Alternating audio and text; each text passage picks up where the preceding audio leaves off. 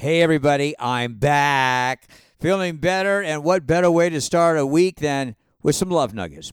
You never hear much about them, but 80-year-old Harrison Ford and 58-year-old Calista Flockhart, they dated 18 years.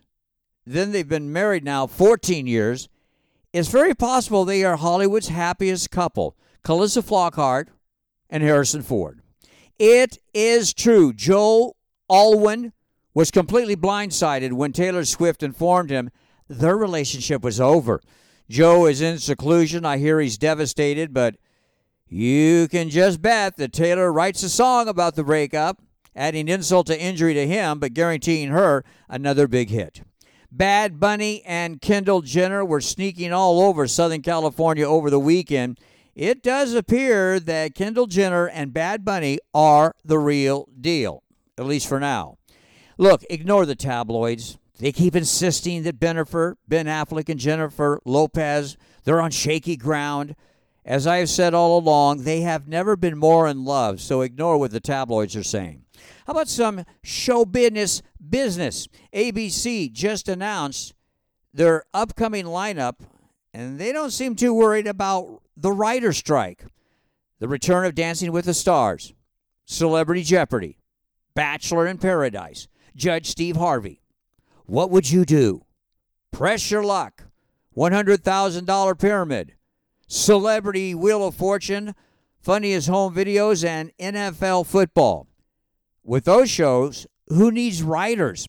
On the other hand, there have been rumors that some production companies may have been using artificial intelligent robots since the strike to do the writing for them.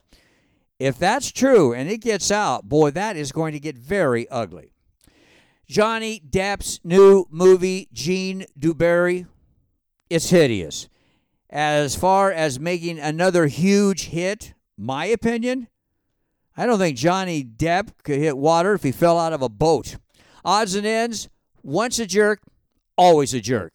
Alec Baldwin, at a premiere dinner over the weekend, asked please be seated. He refused, talking to somebody, when a waitress placing plates on the table barely brushed up against him.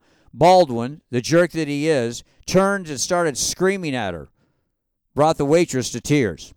While everybody is just raving about Jay-Z and Beyonce's new $200 million Malibu home, I tell you what, I'm much more impressed with Jeff Bezos' new $500 million, 246-foot yacht. Much more impressed by that. And speaking of ridiculously expensive, the Drury Beer Garden in Philadelphia is serving what they call the gold standard burger of 5 Wagyu beef, caviar, Louis XII cognac, and the very rare Manuka honey. The burger will cost you $700.